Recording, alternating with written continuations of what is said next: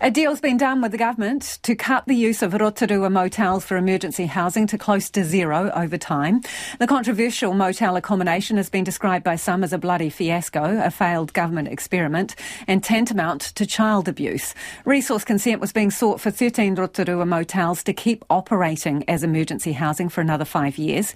The agreement unveiled today is between the government, District Council and local iwi, and also promises to increase housing supply and provide better support for people in emergency housing. And joining us now is the Rotorua Mayor, Tanya Tapsell. Kia ora. Kia ora. It's been a big day. A big day. So let's talk through some of the detail. What's the time frame to get to what's being described as almost zero motel emergency accommodation in your city?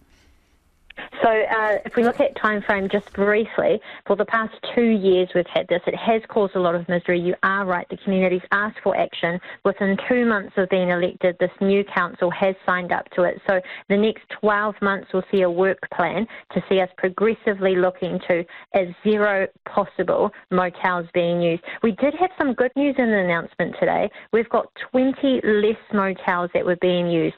62 this time last year, 45 now. So we are on a good trajectory downwards. So there is no time frame in this agreement? It's open-ended? Well, you kind of have to take it as it comes. I think what's good is that we have had agreement by a minister, by government, that this is not acceptable in its current form, and we do need to find an end as soon as possible. I suppose it's a bit hard from a government perspective to commit to a date when we know that, look at interest rates alone. Anyone with a mortgage or rent that keeps going up, it is very hard. We will see people continue to struggle and potentially need emergency housing, which is why we're not announcing it's a net zero straight away. We won't turn off the switch for them. We won't close the door on them. But what we will do is work together to make sure that when people, if they are in need of emergency housing, they will be Rotorua locals coming into our motels and Understand that. But the whole idea of the agreement obviously is to advance your position. So also wondering, what is the definition of almost zero, which is the phrase that's used? What's almost zero emergency motel accommodation? How many is acceptable under that definition? Well, Minister Woods today has said potentially as less as 3.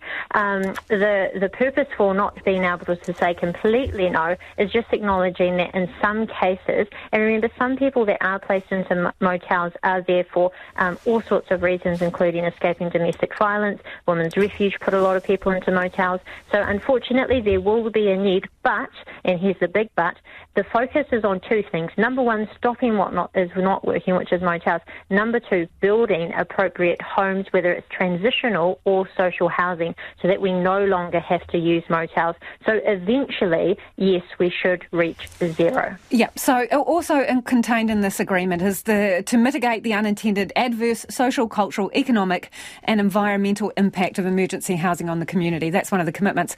They're supposed to be doing that already. So what actually has changed under this deal? No real hard definition of what is almost zero, no time frame, and promising things that they're already supposed to be doing. What more have you got out of this? Oh, no, I do want to say this is a significant change to what we've had. Before, we had a government that wasn't accepting that things needed to change, that, where else are we going to put them? So actually what you're seeing here is a significant step forward where the ministers have been brave enough to come to the table and say things do need to change, and we commit to doing that and allowing there to be a local solution. I think this is really important for us here in Rotorua. Everyone across the country has unfortunately only heard negative things about motels. So that summary of the social, cultural, economic, environmental, these are all things that we have felt intrinsically in the past 2 years.